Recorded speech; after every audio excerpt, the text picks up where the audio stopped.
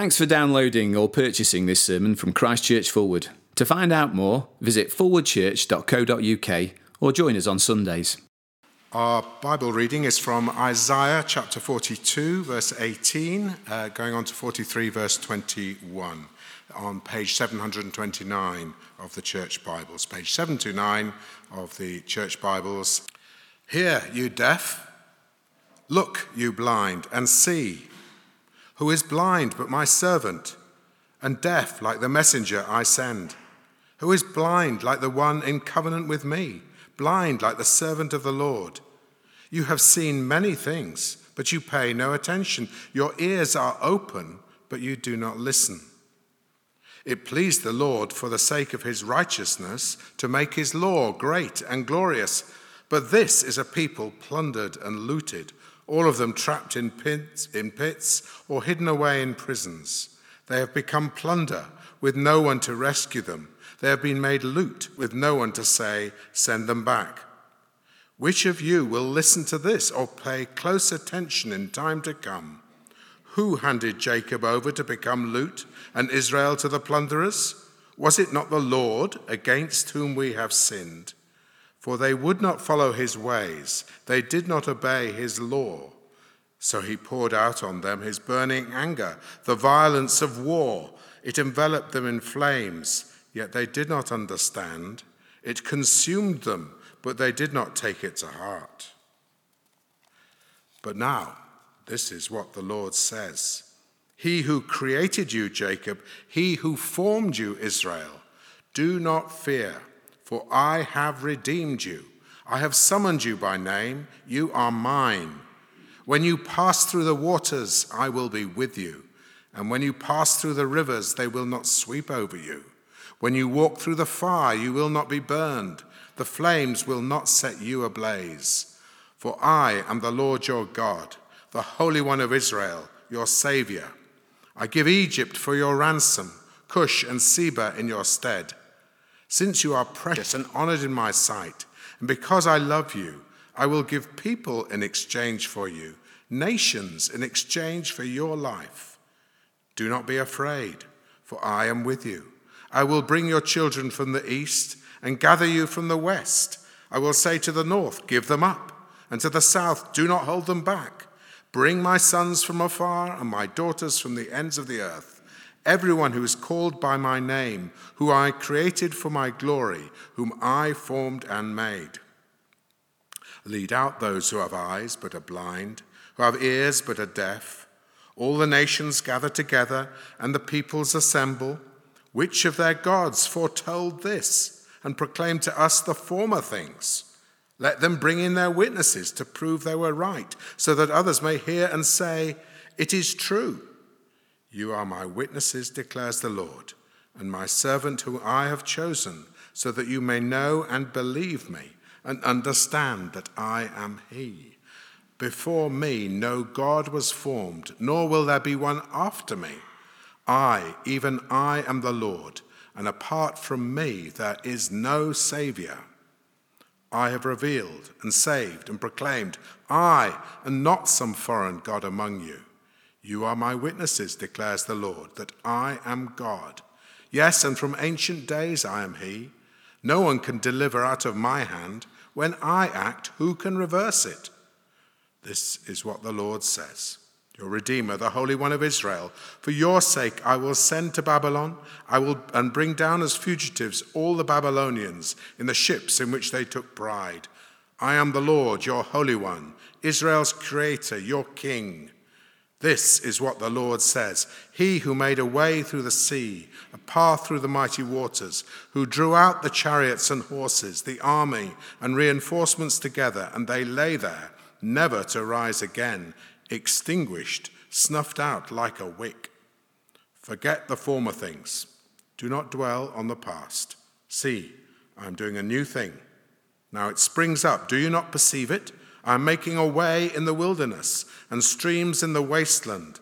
The wild animals honor me, the jackals and the owls, because I provide water in the wilderness and streams in the wasteland to give drink to my people, my chosen, the people I formed for myself, that they may proclaim my praise.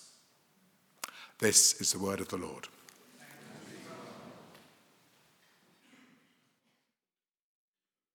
Thank you, Mark, and good morning, everyone. It's very good to have you with us this morning. As we begin, I must confess I face a bit of a dilemma as a Scottish rugby fan. Do I mention the game yesterday? Is that the third or fourth victory in a row? I can't remember, over England. But on the other hand, it's going to be, another 30 years before we beat England again. So I'll probably keep quiet and not mention anything. And actually, we've got far more glorious things to consider this morning from God's word. With that in mind, let me pray. Our Father in heaven, we thank you for the comfort of these words. We thank you for the plan that you reveal and the heart that we see. And I pray for each one of us this morning that you would comfort weary people, that we might cling on to you until you bring us home. Amen.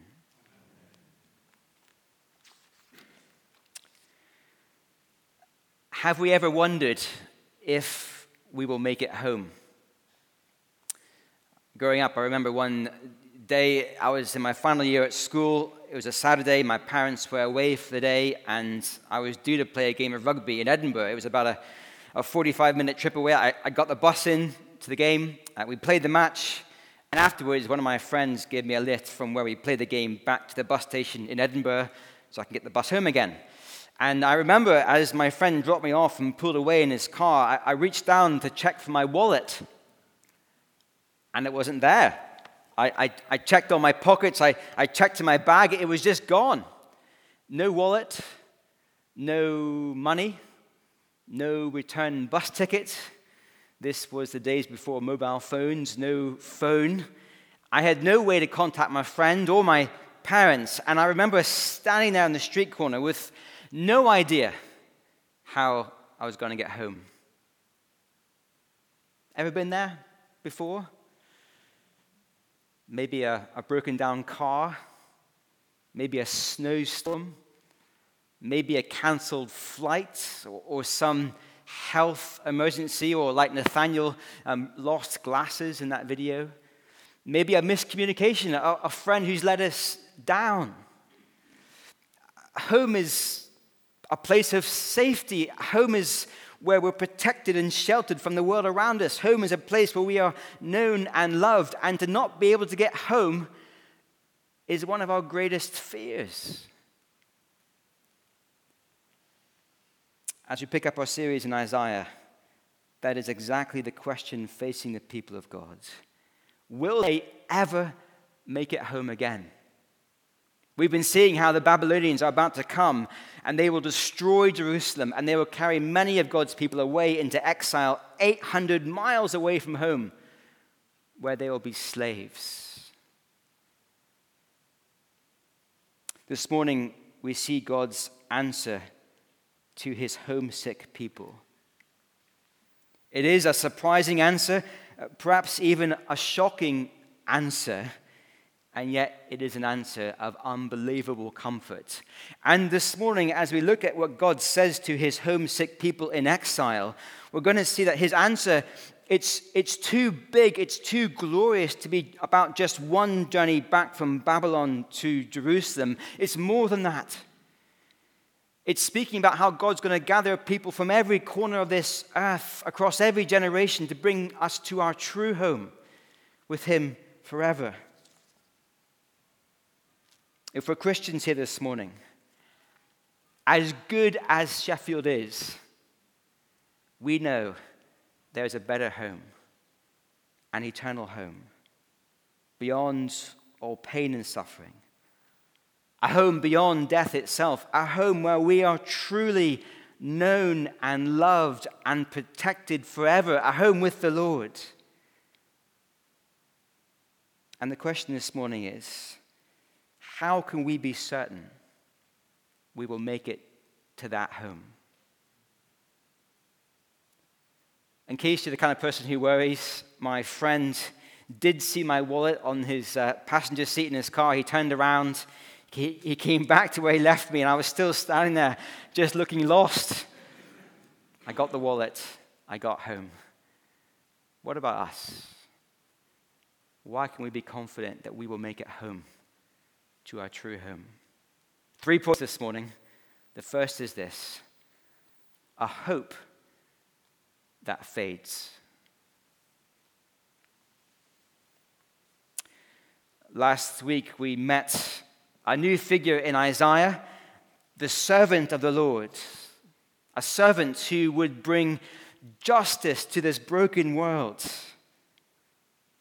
But this morning the camera pans around to another servant, and the contrast couldn't be greater. Verse 18, hear you deaf, look you blind and see. Who is blind but my servant, and deaf like the messenger I send?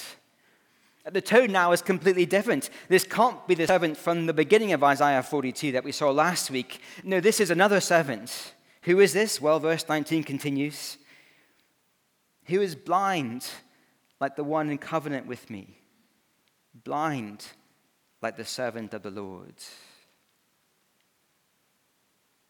This now must be the people of God, Israel, the people who are in covenant with the Lord.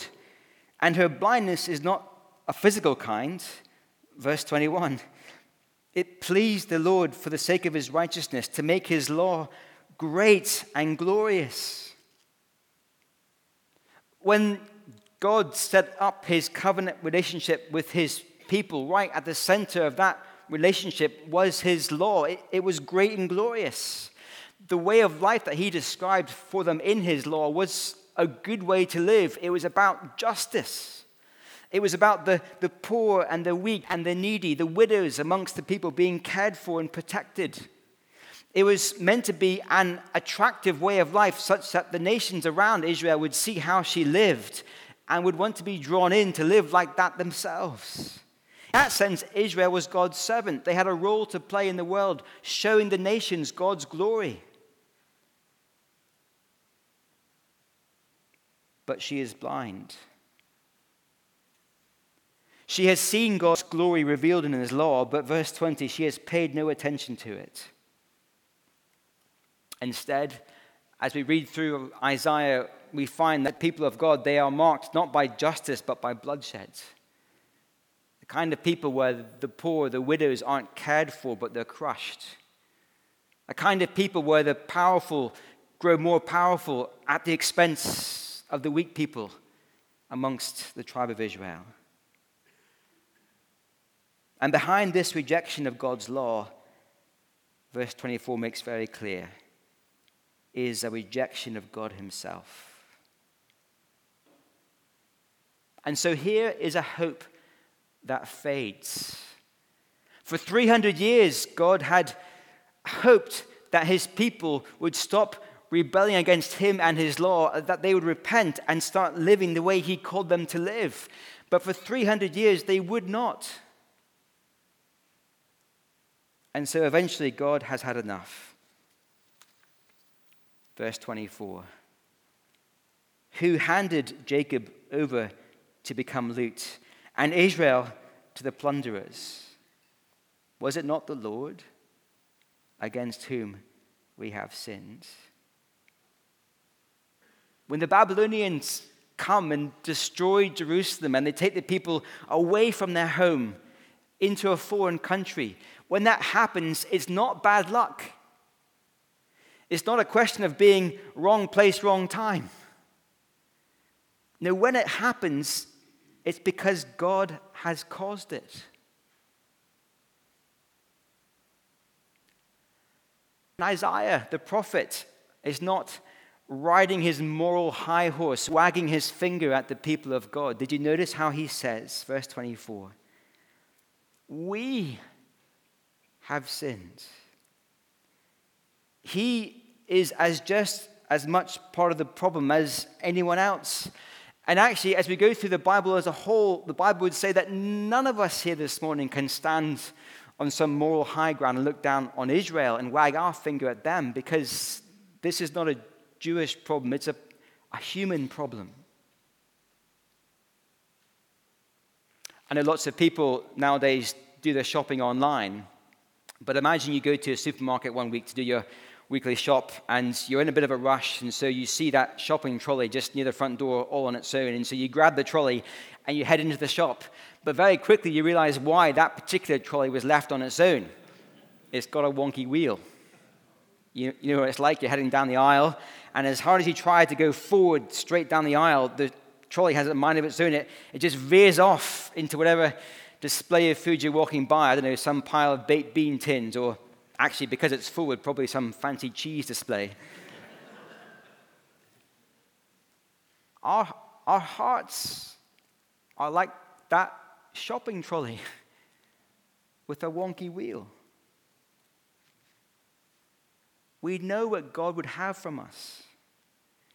In our better moments, we know that God's ways are good and glorious. And yet, don't we feel this? How our hearts just veer away from the way God has called us to live, heading off our own way, again and again. And when we do sin, it's easy to adopt the New Year's resolution approach. A new year, a new me. That thing I just did, the words I just used, the attitude I just adopted, the way I just felt in my heart towards someone else, I won't do that again. We have a reset, a fresh start in our minds. We try again. And for Israel, you would think that the exile would be her reset moment, wouldn't you? But verse 25. So he poured out on them his burning anger, the violence of war.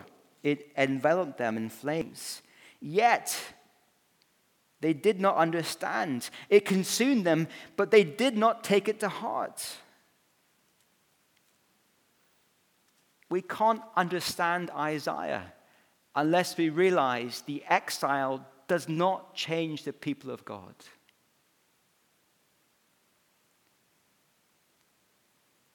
A hope that fades. Isaiah is showing us that God takes sin very seriously.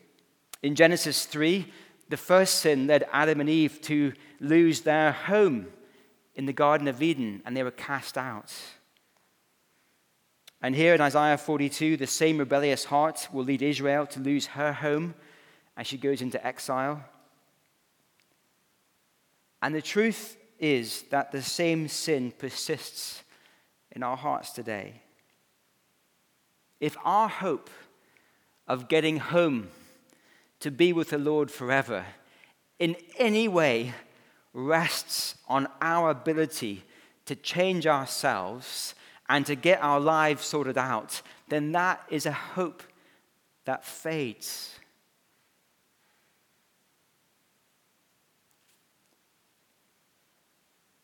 It's a hard word this morning. Isaiah, though, writes with a pastor's heart because he knows that unless we understand the true state of things, we won't be ready to hear what he has to say next. And what he has to say next is truly glorious. I hope that fades, but next, a love that prevails. Isaiah 43, verse 1. But now, throughout the Bible, there are a number of those moments, those hinge moments, when things that look so dark suddenly are transformed into glorious hope. Isaiah 43, verse 1 is one of those hinge moments. Learn it, own it, rejoice in it. But now, this is what the Lord says. He who created you, Jacob, he who formed you, Israel, do not fear. For I have redeemed you. I have summoned you by name. You are mine. Israel's exile is not the end of the story. The Lord will redeem her. In other words, the Lord will bring her from slavery in Babylon back to the promised land, back to her home in Israel. In fact, it is so certain that he speaks of this redemption in the past tense, even though it's still many years in the future. We've seen how God's anger towards Israel is like a fire. But now look at verse 2.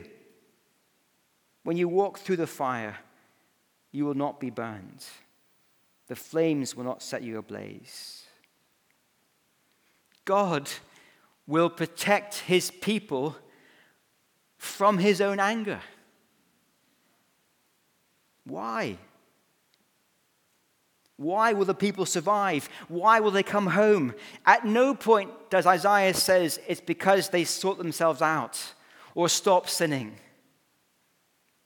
No, verse 4. Since you are precious and honored in my sight, and because I love you. A love that prevails. Imagine a newly married couple on their honeymoon, madly in love with each other, savoring every second together, dreaming dreams about their new life together when they get back home after the honeymoon.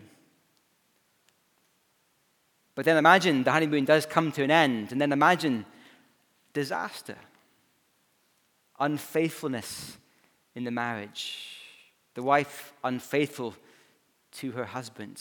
The husband finds out about the affair. He is heartbroken. He pleads for his wife to come back, but she won't. That is very much the sense here in Isaiah of how the people of God have treated him for 300 years. And like a heartbroken husband, the Lord would be well within his rights to say enough is enough, an end to the relationship. And yet to his rebellious and unfaithful people, the Lord says, you are precious and honored in my sight. I love you.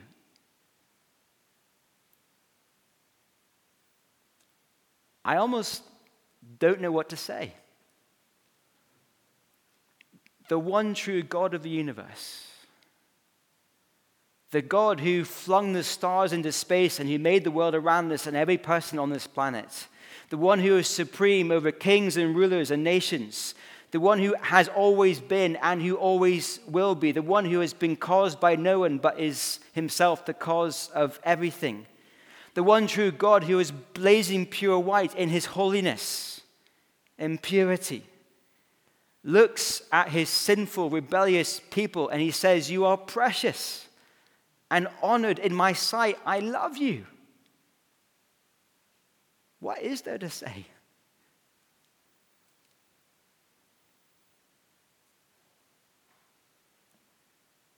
Well, verse 5. Do not be afraid, for I am with you. I will bring your children from the east.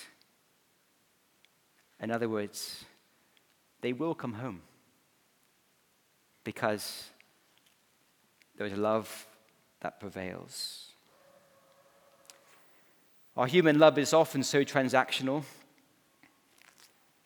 I'll love you if you love me. Or I'll love you as long as I find you lovable.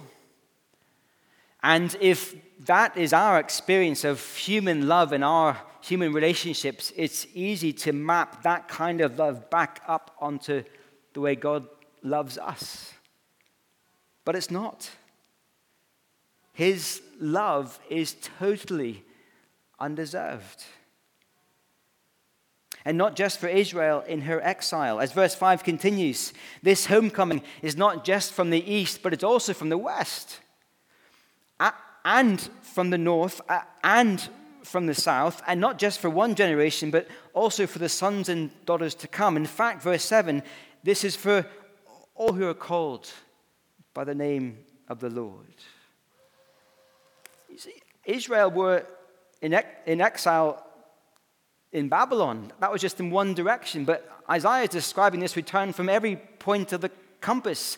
And as he so often does, he's lifting our eyes up and beyond one particular moment in history to an even greater moment and to an even greater return that will take place for all of God's people across all of time, back to our true home, not in some square corner of modern-day Palestine, but to our heavenly home.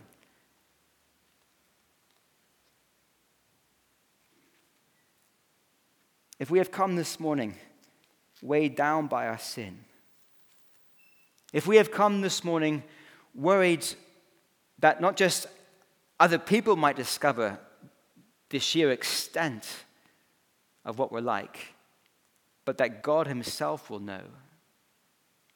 If we come wondering if one day God will say to us, enough is enough. If we've come worried about that moment when we stand before the Lord at the end of time to give an account of our lives and we think, I'm not going to make it. I'm just not good enough. God says, you are precious and honored in my sight. Can this be true? After all our sin and failure? Well, in verse 5, God will demonstrate his love to Israel by exchanging one nation for her. In the context, I think that's Babylon. The Lord will crush Babylon to free his people and bring them home. But hundreds of years later, God would make an even more remarkable exchange to save his people. In the New Testament, Romans 5, verse 8, we read, but God demonstrates his own love for us in this. While we were still sinners, Christ died for us. Here is the most remarkable exchange of all time. God's own Son, his beloved, precious Son, his perfect Son, dying in our place that we might be forgiven. What an exchange. What a demonstration of God's love for sinful people. Nothing to do with our efforts, but all to do with him. A love that prevails. And so here is our confidence that we will make it home. Not because of what we will do or how we will change, but simply because there is a God whose love prevails. But before we finish, there's one more confidence Isaiah wants to tell us about, and here's our final point. A promise that's been tested. There's much here, I can't cover it all, but from verse 8, Isaiah takes us back to an imaginary courtroom scene that he's mentioned a couple of times in these last few weeks. God and the nations are locked in this trial, and the question is, who can control the future? And the difference now is that God is going to call forward some witnesses to testify to his ability to be the only one who can control the future. The nation gathered all around, and you can imagine them craning their necks to see who God's going to call forward as his witnesses. And here they come. Verse 8, lead out those who have eyes but are blind, who have ears but are deaf. I'm no legal expert, but I understand that the kind of witness you want in court to help you win your case is a witness who can see.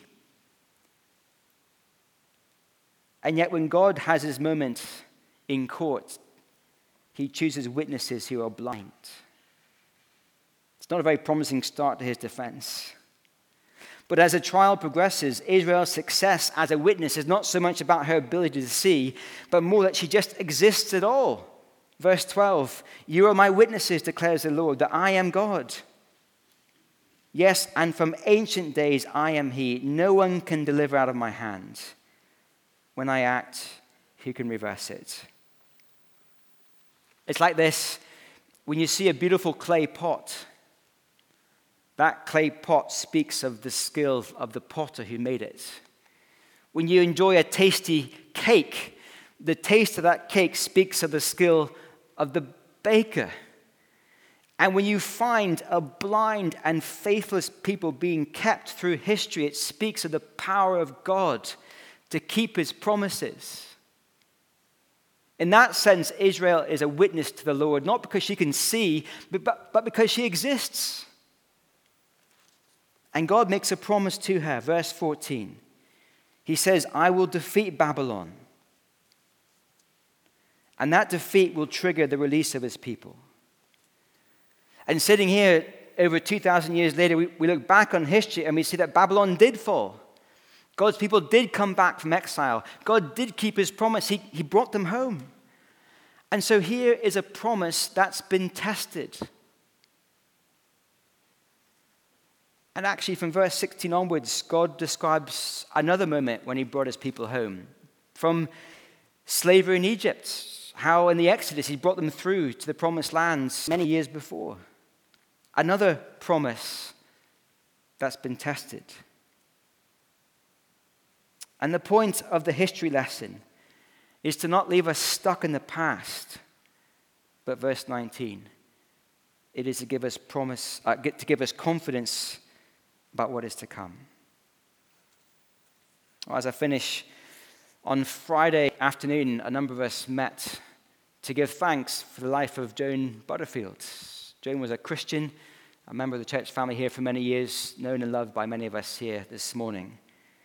And the family chose that reading from John chapter 14, where Jesus is speaking to his anxious, troubled disciples about the reality of death. And in John 14, he makes a promise to them. He says, I will come back and take you to be with me. Here is a promise about our future. That Jesus will come back and take us home to be safe with him forever. But it's hard, isn't it? And we've heard of other dear people who've passed away this week as well. It's hard because death is real. And we can't see this home that has been prepared for us. No one's been there and come back to tell us what it's like. We just have this promise given to us. And you throw in all our sin and all our broken dreams that we experience in this fallen world. And it's hard to believe that one day we will make it home. But here's a promise that's been tested. In the Exodus, in the exile, indeed in the death and resurrection of Jesus. When God says, I can bring you home, it's a promise that he has kept again and again and again in the past. It's a promise that's been tested. And so when it comes to dear people like Joan, who trusted in the Lord, we know she is now at home with him forever. And for each one of us this morning, with our weak and feeble hearts, when we put our trust in Jesus, he will bring us safely home. Let's pray. Father, we thank you for your love that prevails over history, that prevails over the rise and fall of empires, and most of all, that prevails over our sin. We thank you that Christ has come and been raised and ascended back to heaven, that he has prepared a way to our heavenly home. And Father, please help us to be a people who believe your promises and so have great certainty that we too will make it home to be with him forever. Amen.